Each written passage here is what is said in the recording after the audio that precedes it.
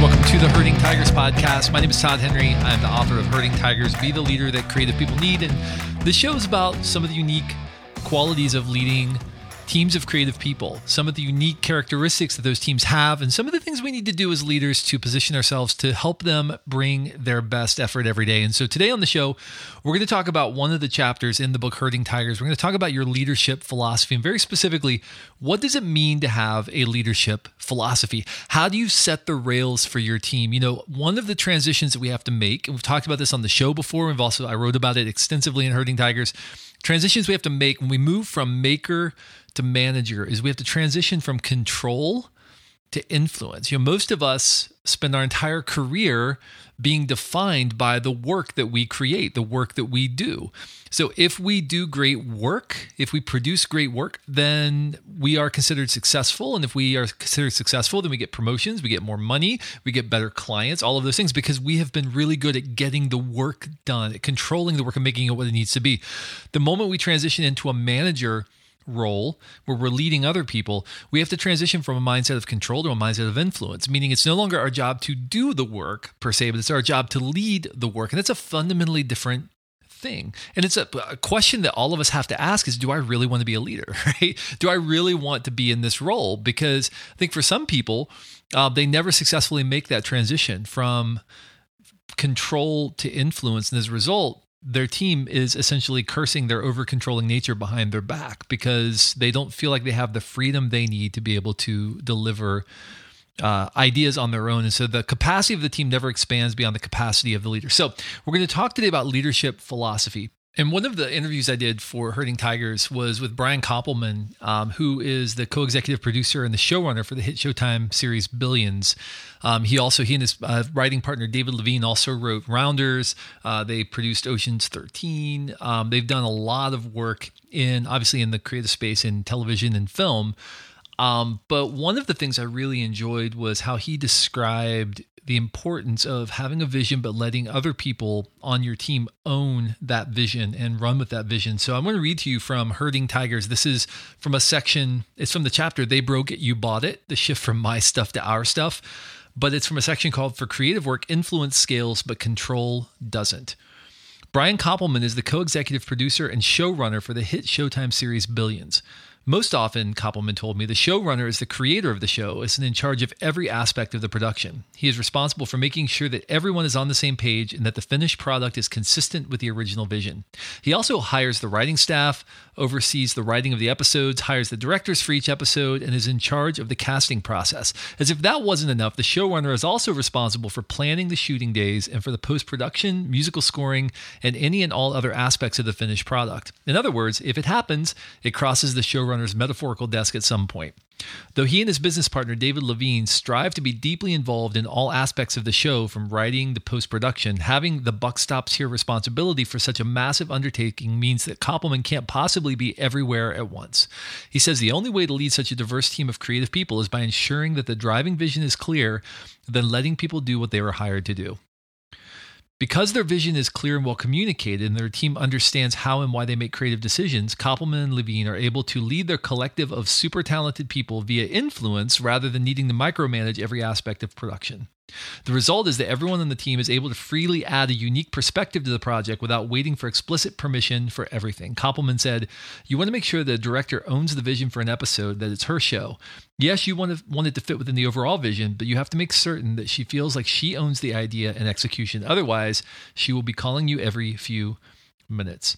Many leaders prefer to control their team because it eliminates uncomfortable conversations about the potential for short-term failure. It's easier to dictate the terms and get exactly what you want here and now. However, you're also unknowingly robbing future value in order to claim a little present value. Your team will not grow and you won't attract great people. All right, so that is about having a vision, communicating the vision, clearly defining the culture, clearly defining how you want the work to get done, and specifically where the work is going to go. But it's not making decisions for your team. It's allowing them to understand your defining vision, but allowing them to own the vision. So how do you set a leadership philosophy? How do you establish those rails, it's really important that your team understands your philosophy on a couple of things, your point of view on a couple of things. If they don't understand this, they're going to be coming to you asking questions and waiting for you to make decisions for them. So those couple of things that I want to encourage you to define your leadership philosophy around are: number one, how do you define what quality work looks like? What does quality work look like? How do you determine if something is good enough? And this is a question that a lot of teams don't understand. They bring something to the leader gives a thumbs up or the thumbs down. They never really understand the criteria that the leader is using to make those decisions. So have you ever clearly articulated to your team what works, what doesn't work, what good is, what good isn't?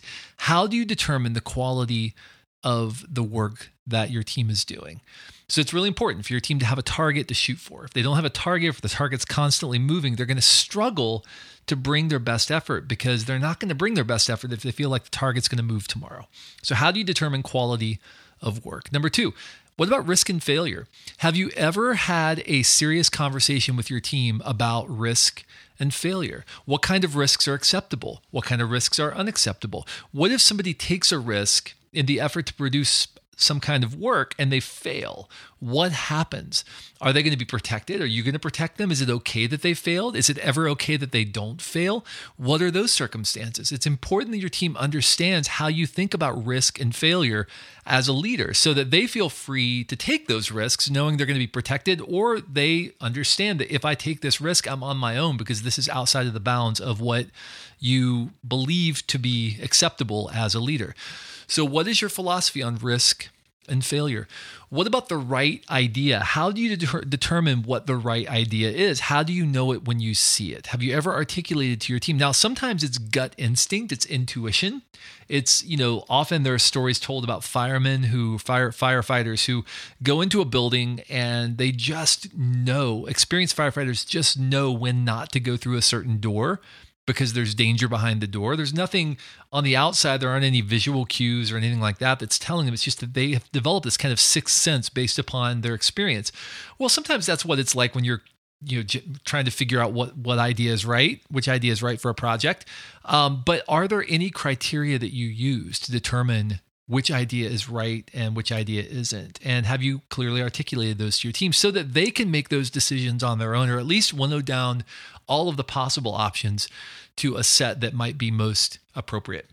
How about credit on your team? Have you ever clearly articulated to your team, here's how credit is given? Who gets credit for a project? If Sue is working on a project and Sue, basically drives the project to a successful completion, does Sue get credit? Does the team get credit? How does that work?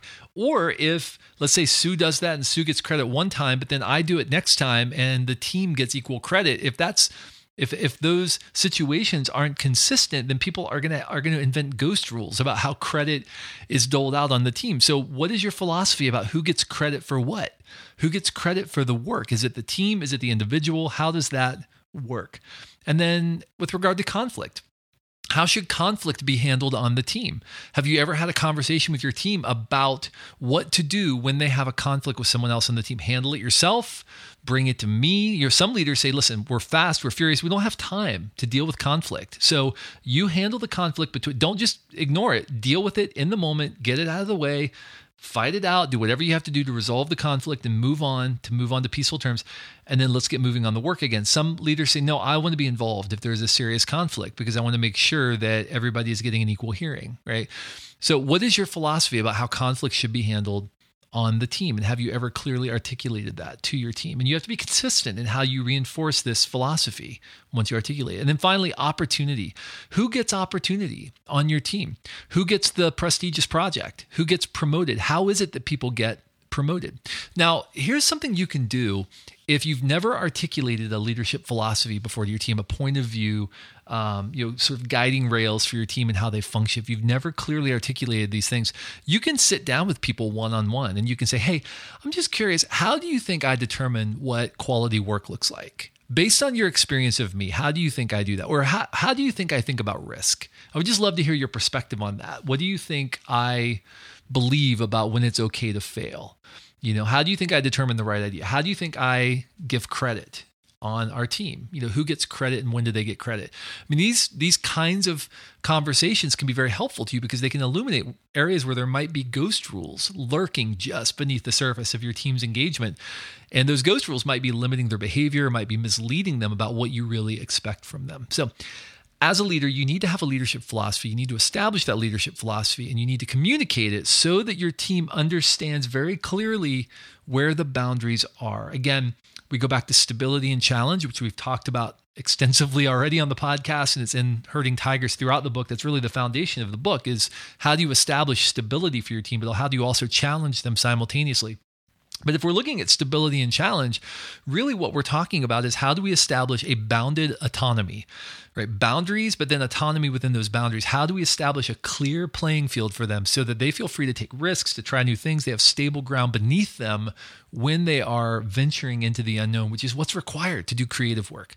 So how do we do that as a leader? Well, the very first thing we have to do is we have to establish a clear philosophy of leadership that shows them, hey, here are the rules that we're going to play by. Here's what I expect of you. Here's what I don't expect of you. And as long as you stay within these bounds, you're going to be fine. Okay, that's critical. It's essential to having a team that functions, that thrives, and communicates and collaborates in a healthy way.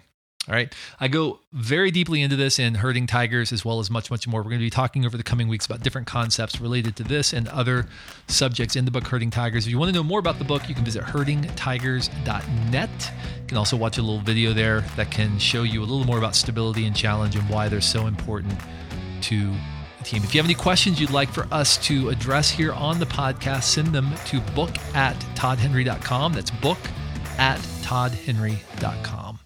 All right, until next time, be a leader who makes echoes.